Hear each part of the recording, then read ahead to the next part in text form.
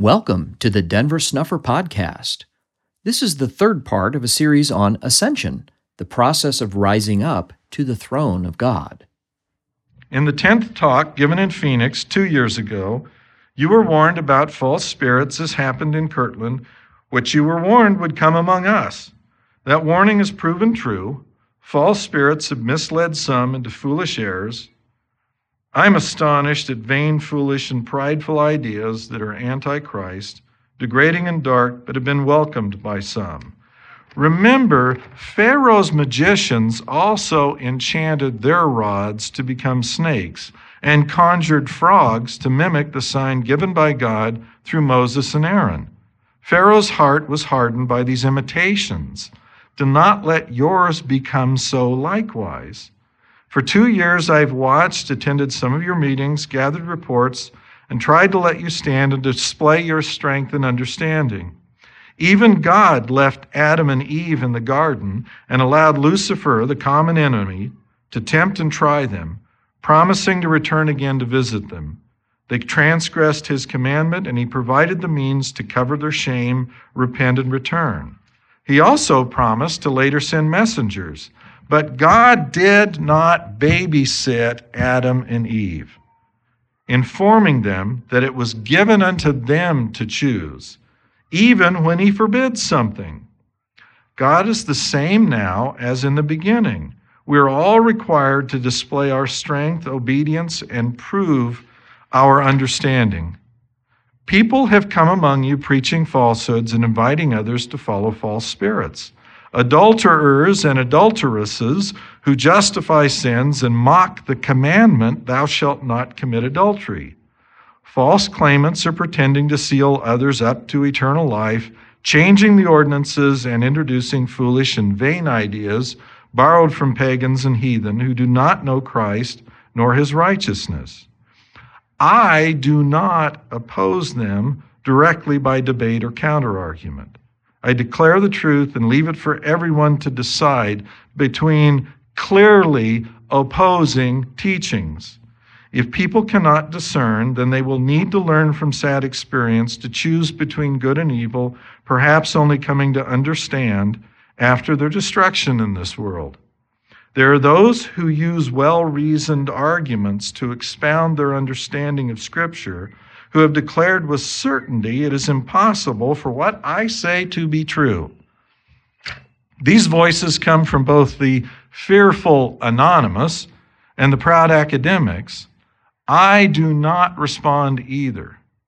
In a letter on August 24th, 1834, Joseph Smith described the only way falsehoods could be avoided.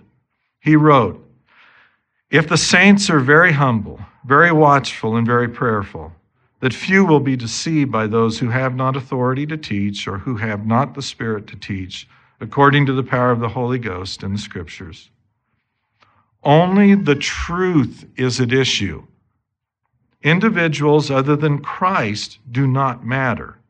The message I have and do preach is from the Lord. His sheep hear his voice. If they accept it as his, then deceivers, false spirits, and men's learning are powerless to destroy faith in him. He promised he will take care of our flocks, and therefore it will be him and not me who will keep his flock shepherded.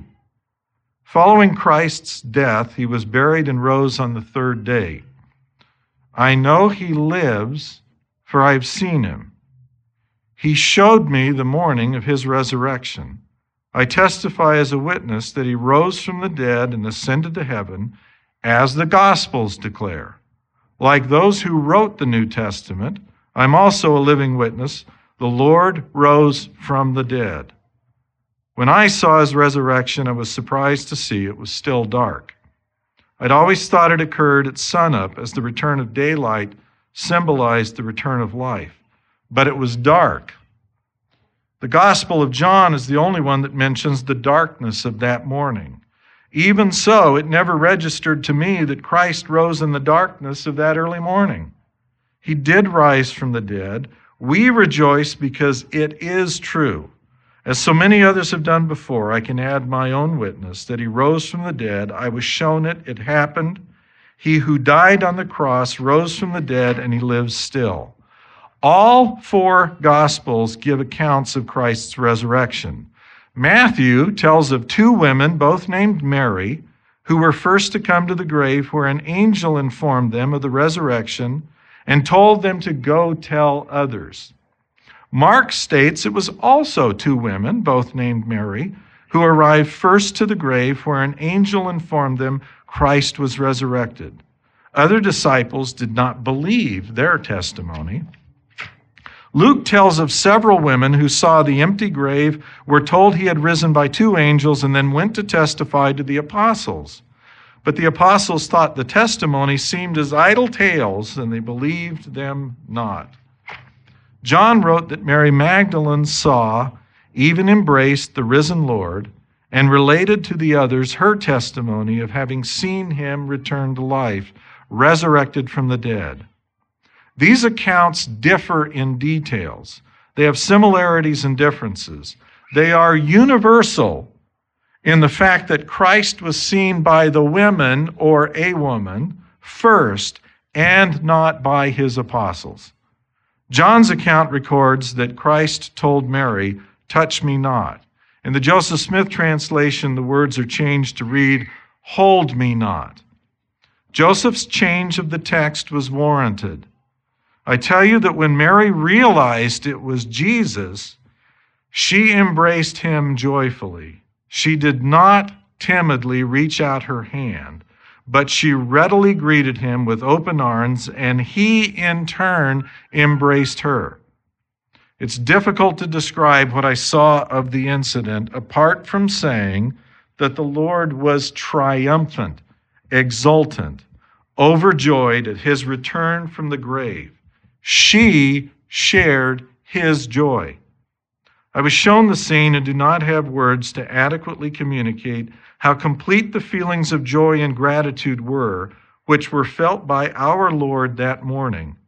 As dark and terrible as were the sufferings through which he passed, the magnitude of which is impossible for man to put into words, these feelings of triumph were, on the other hand, of equal magnitude in their joy and gratitude.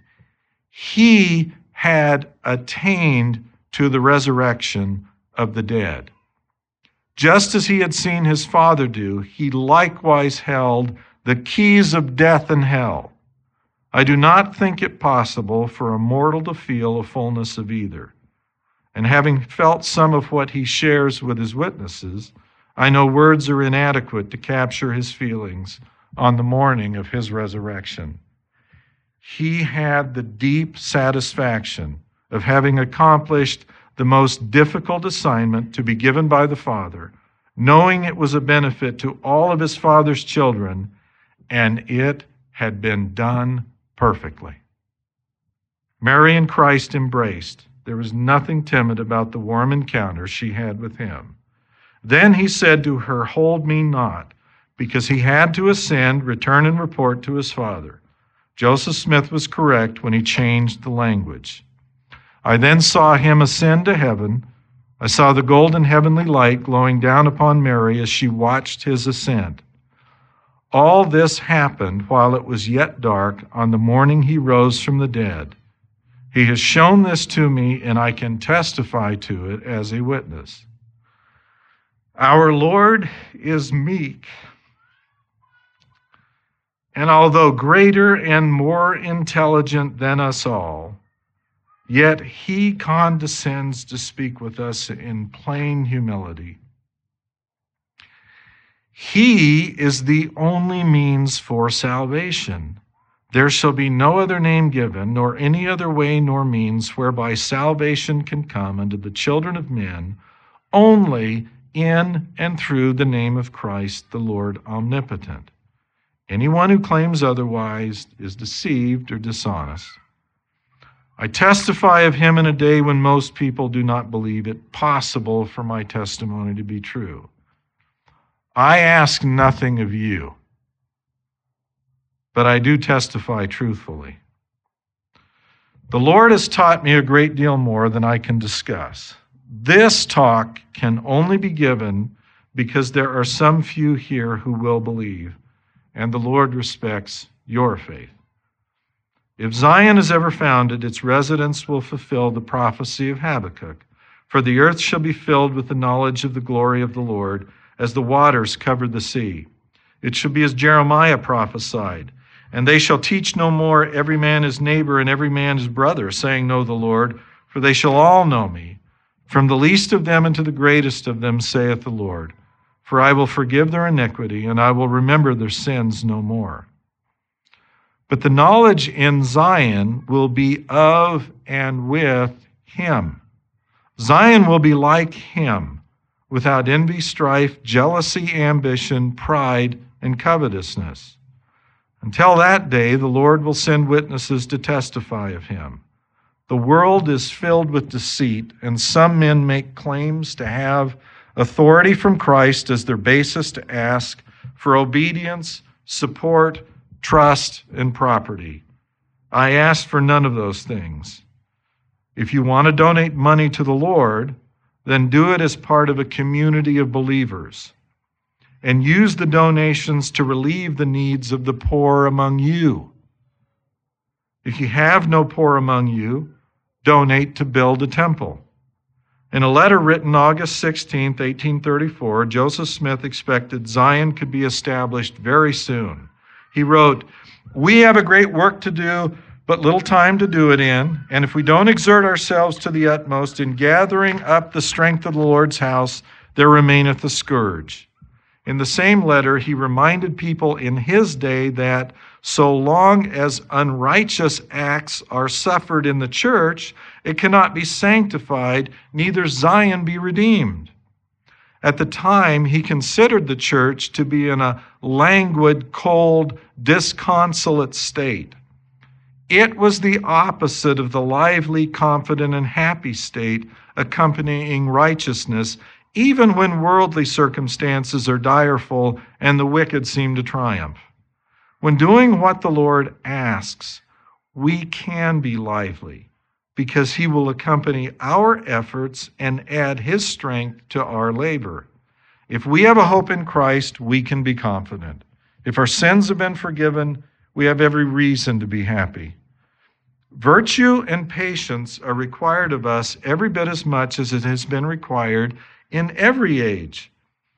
We cannot wallow in sin nor be prideful and expect to do any better than those who have already failed. The best guard against our failure is humility, meekness, long-suffering, and patience. We must not charge ahead when the Lord has not prepared the way for us to proceed safely. There's much still to be done, but it must be done when, where, and how the Lord directs, and that also not in haste, because haste brings confusion, resulting in pestilence, including violence and jarring contentions. There's an effort to collect funds for a temple project that transcends every group.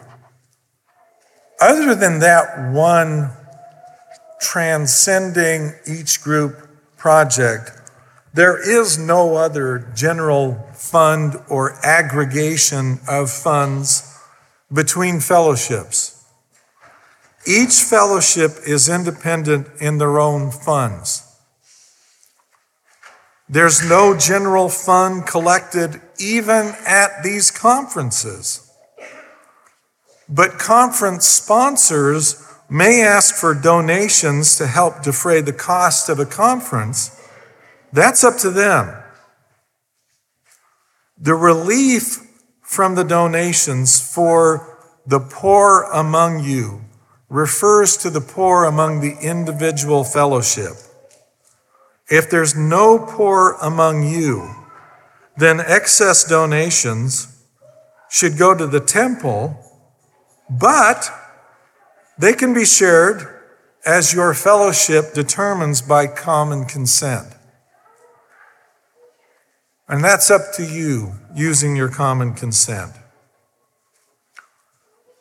When a temple exists, there will be a box in the main courtyard where people can make donations. Donations to the temple will go for two purposes. First is maintenance and repair of the temple. But second, that fund, when that happens, in that time and those circumstances, is a general fund for the poor.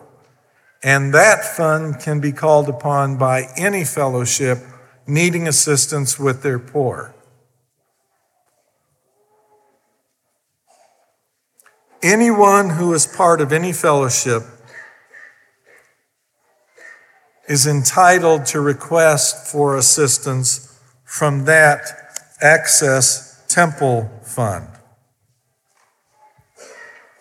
There are entirely local and independent fellowshipping groups that are comprised primarily of family and friends, and that's the way that this has and will operate, with only two exceptions.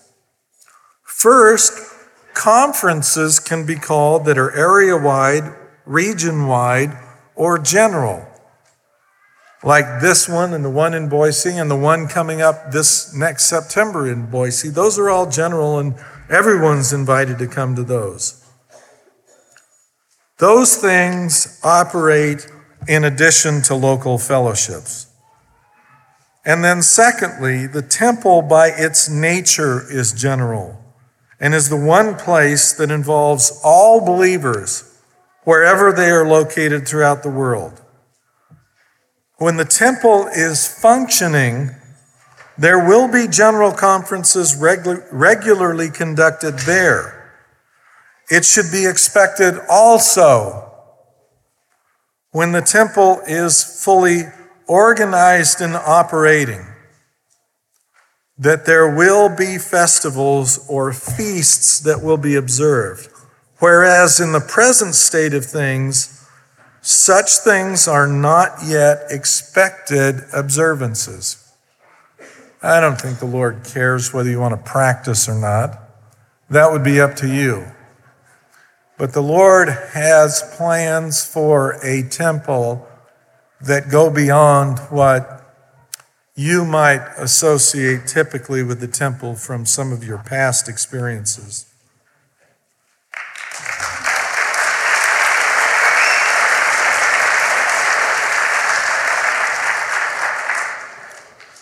Funds that are donated to build the temple are going to be fully transparent. At present, the GoFundMe site is public and the funds donated there are open and public. But in time, every cent that is donated will be fully accounted for. The Lord requires a record of donations and expenses. They're supposed to be gathered and ultimately maintained at the temple and be open for inspection, and I expect will be disclosed at some point online when the full accounting can be made. Now, I want to refer to a verse and refer to this verse in the context of the temple. Apply these words solely and exclusively for a moment to the temple.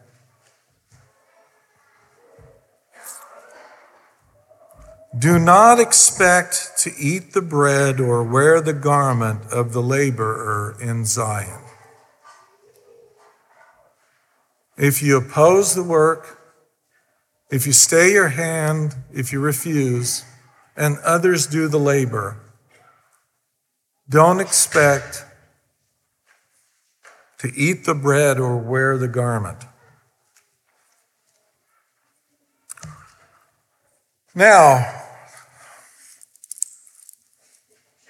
my time flies. I want to address the spirit of Elias, Elijah, and Messiah. Or in other words, work to be accomplished by those operating under the mandate of the Aaronic, Melchizedek, and patriarchal divisions of labor. And let me reiterate it again, because there is at least one angry, foolish soul out there who persists in redefining the terms when I have defined the terms, and so let me be yet again redundant. Joseph spoke of 3 divisions of priesthood. He entitled these the Aaronic, the Melchizedek, and the patriarchal. And Joseph defined the greatest of these as Melchizedek priesthood because it comprehended all others. I'm not using and have not used and have explained before, since Melchizedek has acquired a definition in the heads of Latter-day Saints, I'm not going to try and extract for the bowl the line of thought that reckons from that. I'm just leaving that alone and saying, okay, let me redefine the terms. And so in my redefinition of the terms, Aaronic refers to the least of these. Melchizedek refers to the next level of these. And patriarchal refers to the greatest of these in my nomenclature, not Joseph's. I do this, as I have explained, because in the beginning, there was a unitary priesthood. It was the holy order after the order of the Son of God. But in order to prevent the too frequent repetition of the name of the Son of God, it got renamed, first after Enoch and then later after Melchizedek. But it is referring to one original unitary priesthood, which is the holy order after the order of the Son of God. Yet Joseph spoke about 3 great divisions. In the beginning, because the first patriarchs had that original unitary fullness of the priesthood after the order of the Son of God, and because Abraham acquired the rights of the fathers, or the first father, Adam, and therefore, like Adam, held the holy order after the order of the Son of God, I use the term patriarchal priesthood to refer to that original fullness and to nothing else. And I divide them up into 3 categories and 3 nomenclatures using those terms. There is the spirit of Elias, there is the spirit of Elijah, and there is the spirit of Messiah. These 3 great spirits unfolded in the work of God in the generations of man in a steady descent. And they will be likewise inverted like a chiasm and return in an ascent. So that at the end, it will be as it was in the beginning. That same priesthood, which was in the beginning, shall at the end of the earth be also, was the prophecy that Father Adam gave. Enoch quoting Adam, Moses quoting Enoch, the prophecy being contained in the book of Moses, or soon in the book of Genesis. The first spirit was the spirit of Messiah. Adam dwelt in the presence of God. Adam represents that original fullness. Adam was the first man. Adam received instructions and spoke to God face to face.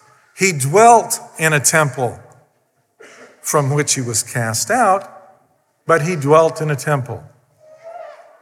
And therefore, Adam represents the spirit of Messiah. The spirit of Elijah is represented by Enoch, who,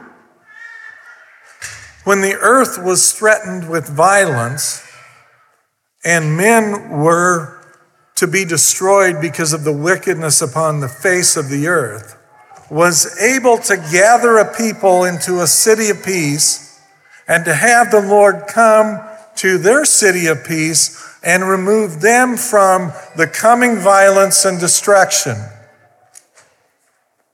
He is a type of the spirit of Elijah because Elijah would likewise later ascend in the fiery chariot into heaven.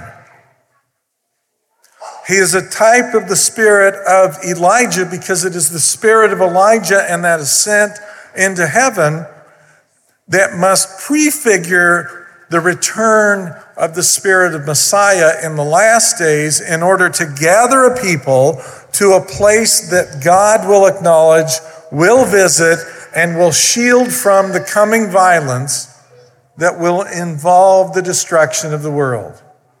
And so Enoch becomes the great type of the spirit of Elijah, although the name Elijah is associated with a man who lived later still, but who duplicated among a hardened people in a fallen world the same achievement as Enoch had accomplished. Albeit Enoch did so with a city, and Elijah did it as a solitary ascending figure, yet it will be Elijah and his spirit, which in the last days will likewise prepare a city for salvation and preservation.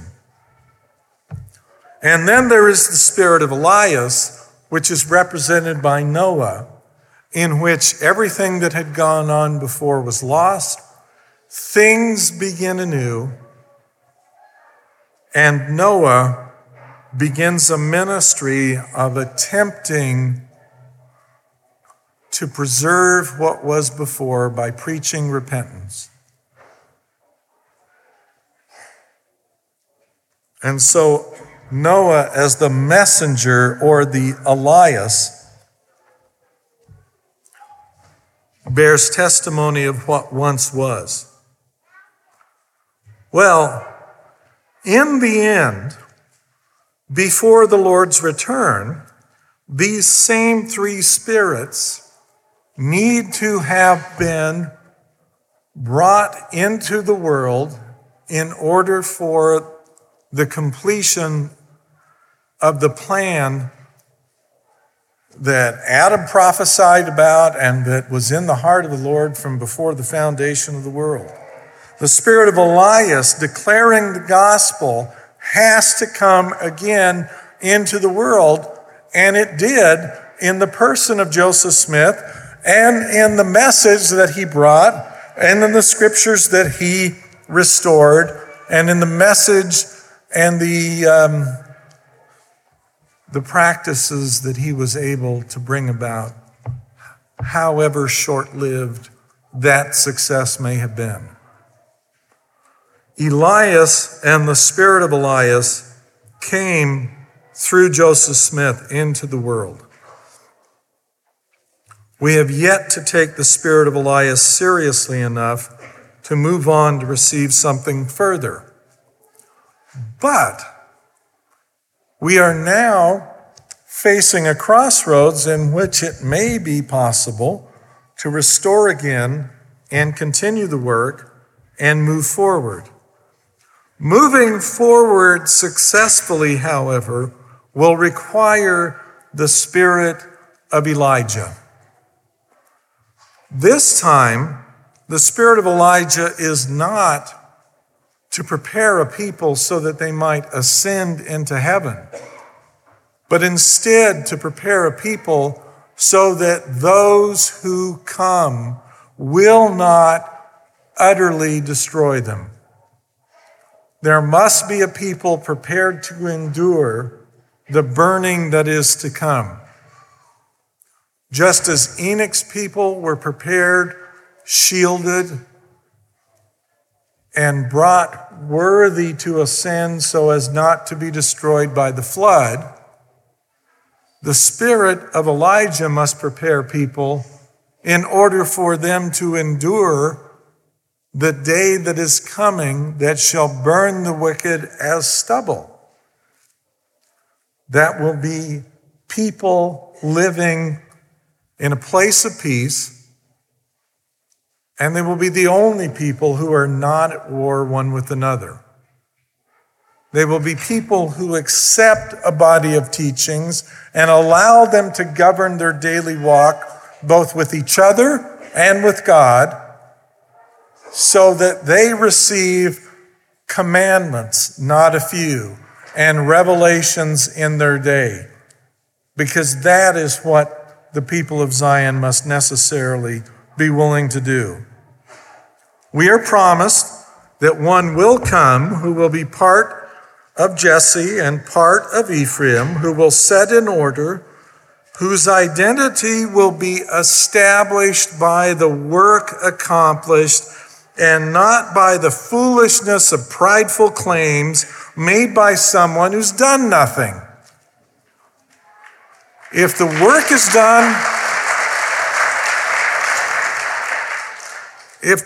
is done, once it's completed, you might be able to guess. But any fool can run around claiming themselves to be whatever their peculiar schizophrenia allows them to claim.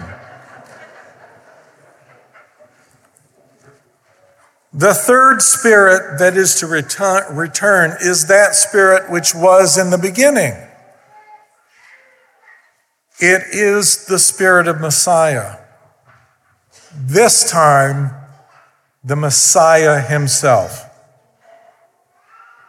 This time, he will come to his house. He will dwell there. Everything must be prepared in order for Messiah to return. And so in the end, as it was in the beginning, Adam being a type who represents dwelling in the presence of God or the Spirit of Messiah, in the end, it will be Messiah himself who returns to dwell among a people who are prepared. This is a chiasm. It's returning to the beginning as the work of the last days walks backward in time to the point where it all began. Elias goes before to prepare for a greater work that is coming after, just as the Aaronic ordinances go before. Joseph Smith said the spirit of Elias was revealed to him. But the spirit of Elijah holds something more. It holds the revelations, ordinances, endowments, and sealings necessary to accomplish turning the hearts of the fathers to the children by securing an unbroken thread between the living and the fathers in heaven. This can only be done in a temple prepared for that purpose. I'm reading Joseph. Without sealing of living children to the fathers in heaven, who dwell in glory and who sit upon thrones, the return of the Lord with Enoch and the other thousands who will accompany him would result in none escaping the judgments to come. First and foremost, for fallen man in this creation, salvation is dependent upon Jesus Christ. We have a revealed account that explains who we worship and how to worship. And I, John, saw that he received not of the fullness at first, but received grace for grace. And he received not of the fullness at first, but continued from grace to grace until he received the fullness. And thus he was called the Son of God, because he received not the fullness at the first. And I, John, bear record, and lo, the heavens were opened, and the Holy Ghost descended upon him in the form of a dove and sat upon him. And there came a voice out of heaven saying, This is my beloved Son, and I, John, bear record that he received the fullness of the glory of the Father, and he received all power, both in heaven and on earth. The account continues. You were also in the beginning with the Father, that which is Spirit, even the Spirit of truth. And truth is knowledge of things as they are, and as they were, and as they are to come. And whatsoever is more or less than this is the spirit of that wicked one who was a liar from the beginning.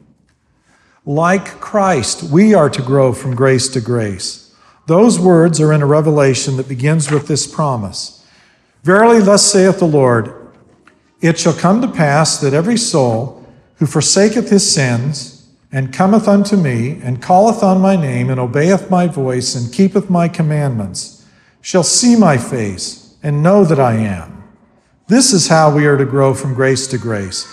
This is how we can receive of his fullness. There's no mention of redirecting our obedience to another, nor is there any name provided to us to call upon other than Christ's, nor is there any voice we are to hearken unto other than Christ's. We are in a fallen state and need to be saved. Like Mary acknowledged to Elizabeth when they met, we need to be rescued by a Savior. That Savior is Jesus Christ. She pointed us to him, and if we will heed her wise counsel, we will rely on the merits of Christ, who is mighty to save. There are other revelations that clarify how our attention and adoration must center in Christ. It is Jesus Christ who we are to acknowledge as the great creator and redeemer of creation. God, the holiest of all, through Jesus Christ his Son, he that ascendeth up on high, as also he descended below all things, in that he comprehended all things, that he might be in all and through all things, the light of truth, which truth shineth. This is the light of Christ, as also he is in the sun and the light of the sun, and the power thereof by which it was made, as also he is in the moon and the light of the moon, and the power thereof by which it was made, as also the light of the stars and the power thereof by which they were made, and the earth also, and the power thereof, even the earth upon which you stand, and the light which shineth, which giveth you light, is through him who enlighteneth your eyes, which is the same light that quickeneth your understandings, which light proceedeth forth from the presence of God to fill the immensity of space.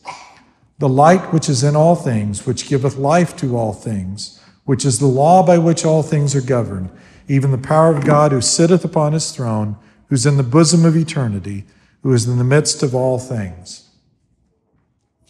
There are heavenly parents, to be sure. There are two separate beings, a father and a mother. She exists, and her role is acknowledged in Scripture. We are supposed to find her. And in the last days temple, should it be finally built by a humble and obedient people, her open presence will be there. Jesus Christ was among the souls who were noble and great before this cycle of creation. The word soul, as used in the 1842 publication of the Book of Abraham, had been defined in a revelation received in 1832. Now, verily I say unto you that through the redemption which is made for you is brought to pass the resurrection from the dead, and the spirit and the body is the soul of man. The resurrection from the dead is the redemption of the soul. And the redemption of the soul is through him who quickeneth all things, in whose bosom it is decreed that the poor and the meek of the earth shall inherit it. Christ is identified in the Scripture as a soul before this world was created. Therefore, before this world was created, Christ had both a spirit and a body, having gone through the necessary progression required for all who ascend to be like unto God. In the answer to prayer for covenant it is explained that establishing any throne is done through a covenant requiring a mother companion and female counterpart to elevate a father to a throne. It's also clear that once elevated, these two sit together upon a throne. Every throne and every kingdom in eternity requires these two separate parties, the man and the woman, to be one. One of the names of Heavenly Mother is Eve. She was the mother of all living because she was the one who mothered the spirits of Adam and Eve and was therefore parent to them both and to all of their subsequent offspring. Out of respect for her, Adam called his companion by the same name as the Heavenly Mother.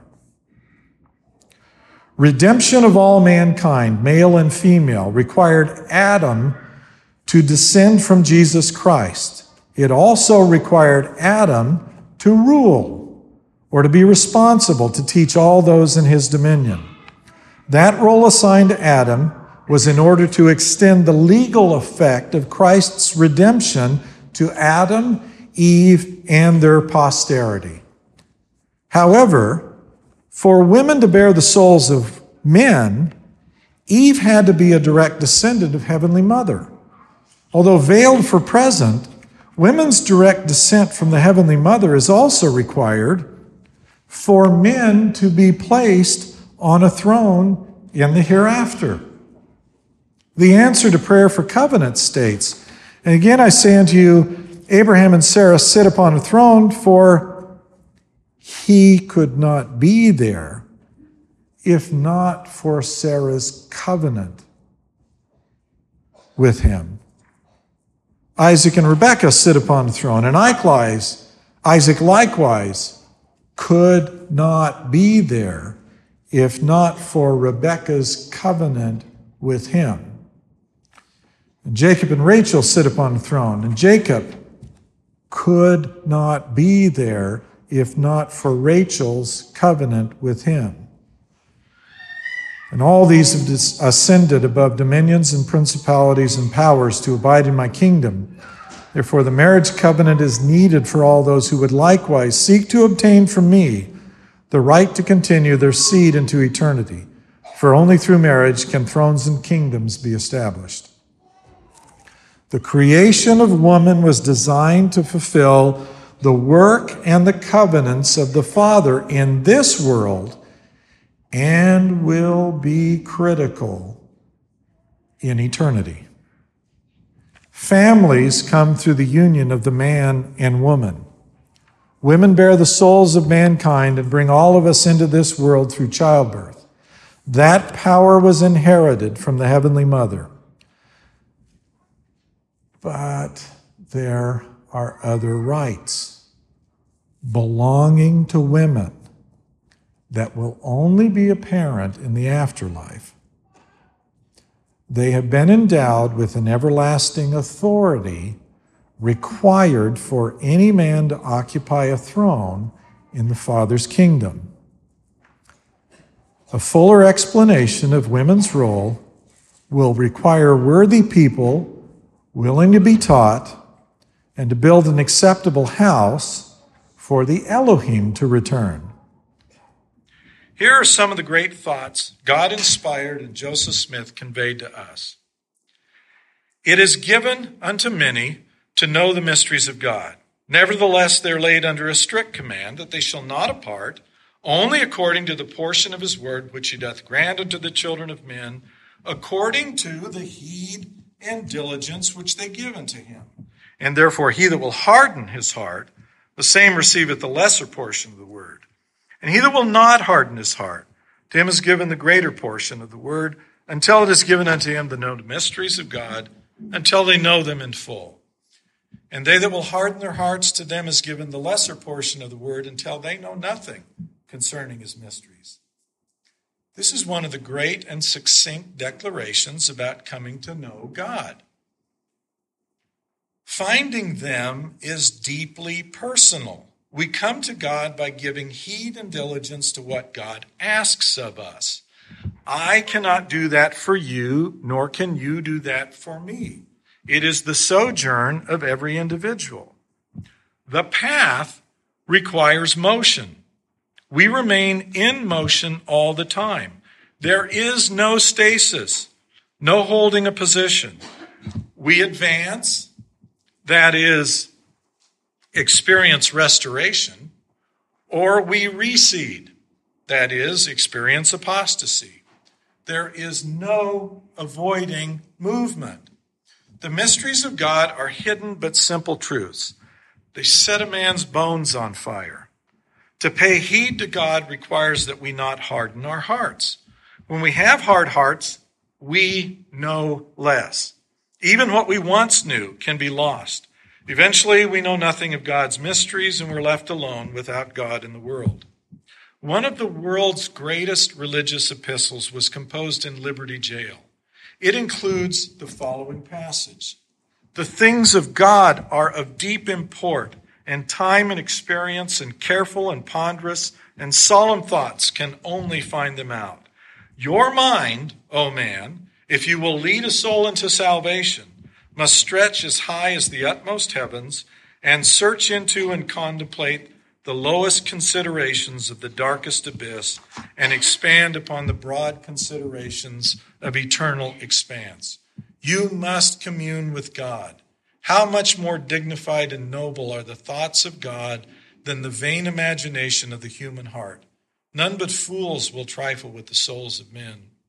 How vain and trifling have been our spirits, our conferences, our councils, our meetings, our private as well as public conversations.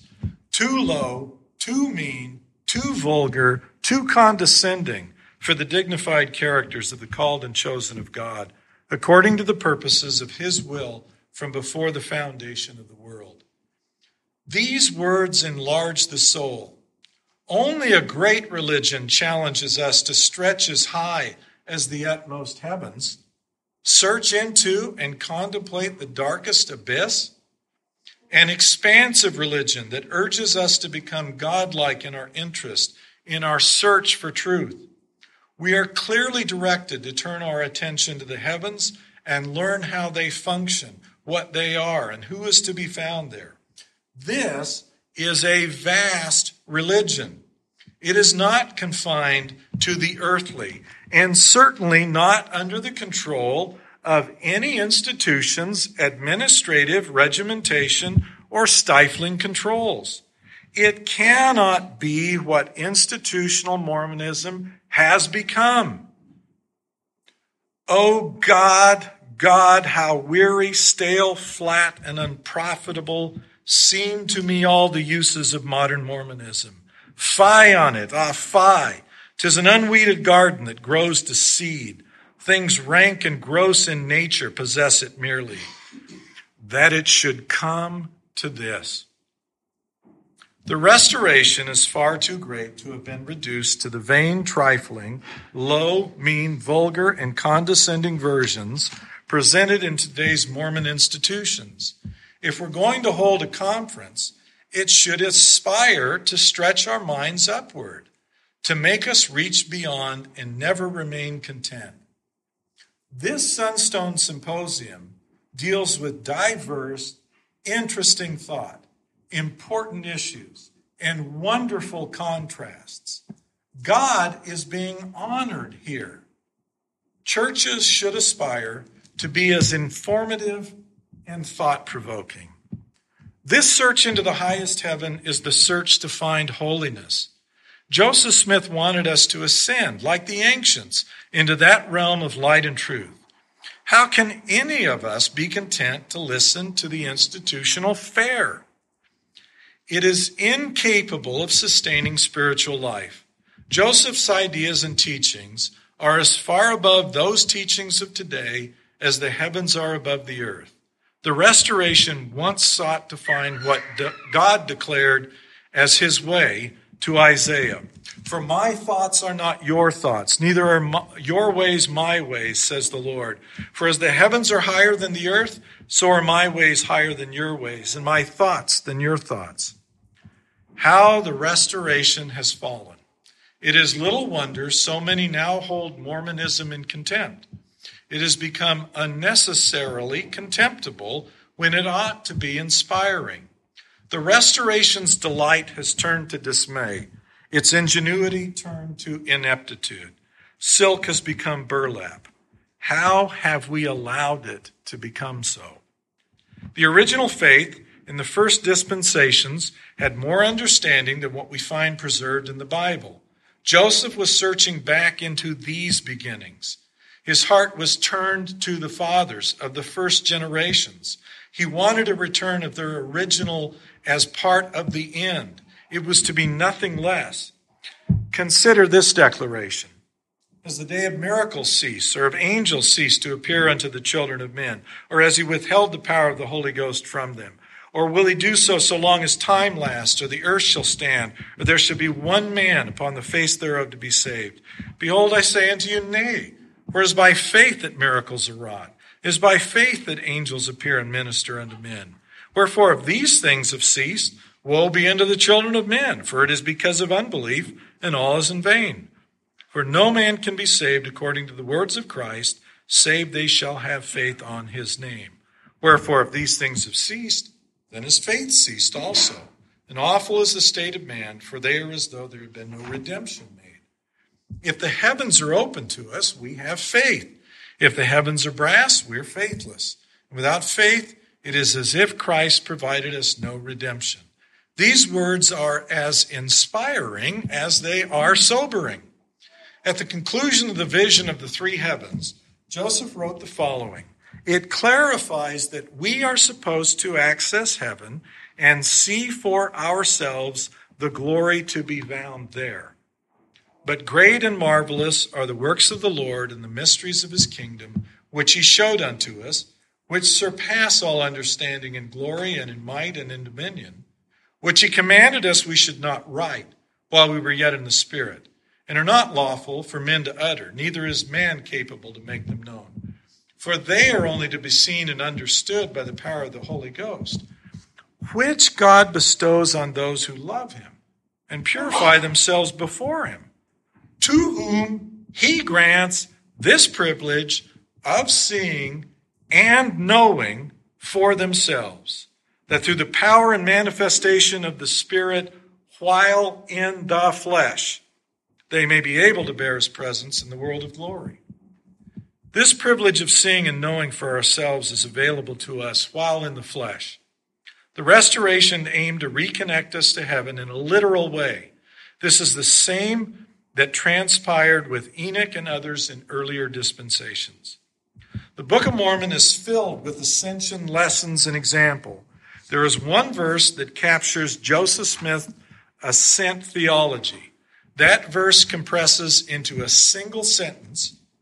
It explains why the Book of Mormon contains the fullness of the gospel, and it's perhaps Joseph's most inspired declaration. Verily, thus saith the Lord, it shall come to pass that every soul who forsakes their sins and comes unto me and calls on my name and obeys my voice and keeps my commandments shall see my face and know that I am, and that I am the true light that lights every man who comes into the world. Every soul includes you and me. Every one of us has equal access to the Lord. The conditions are the same for all. Forsake sins, come to Christ, call on his name, obey his voice, keep his commandments. This is far more challenging than obedience to a handful of thou shalt nots, because so much is required to be done, so much required to be known. A great deal of study and prayer is required to stand in the presence of the Lord. Once done, we shall see his face and know that he is the true light that enlightens everyone. The foregoing excerpts were taken from Denver's conference talk titled The Doctrine of Christ, given in Boise, Idaho on September 11, 2016. Denver's conference talk titled Things to Keep Us Awake at Night, given in St. George, Utah on March 19, 2017. Denver's conference talk titled Our Divine Parents, given in Gilbert, Arizona on March 25, 2018, and the presentation of Denver's paper titled The Restoration's Shattered Promises and Great Hope, given at the Sunstone Symposium in Salt Lake City, Utah on July 28, 2018. A complete collection of Denver's lectures and papers are available free of charge at restorationarchives.com. You can learn more about what God is doing to restore the gospel today at learnofchrist.org. Baptism or rebaptism is available for free at bornofwater.org to everyone who asks, with no obligation to pay, join, or attend any church, group, or organization. The new Restoration edition of the Scriptures was canonized in 2017. All 3 volumes are available online for free at scriptures.info. The covenant mentioned in this podcast is available to review at receivethecovenant.com. If you have questions or ideas for topics that you would like to have covered in this podcast, please submit them for consideration to questions@denversnufferpodcast.com. This podcast is a volunteer effort produced under the direction of Denver Snuffer. We hope you'll share it with everyone interested in learning more about Christ, the coming Zion, and the restoration of authentic Christianity now underway in our time.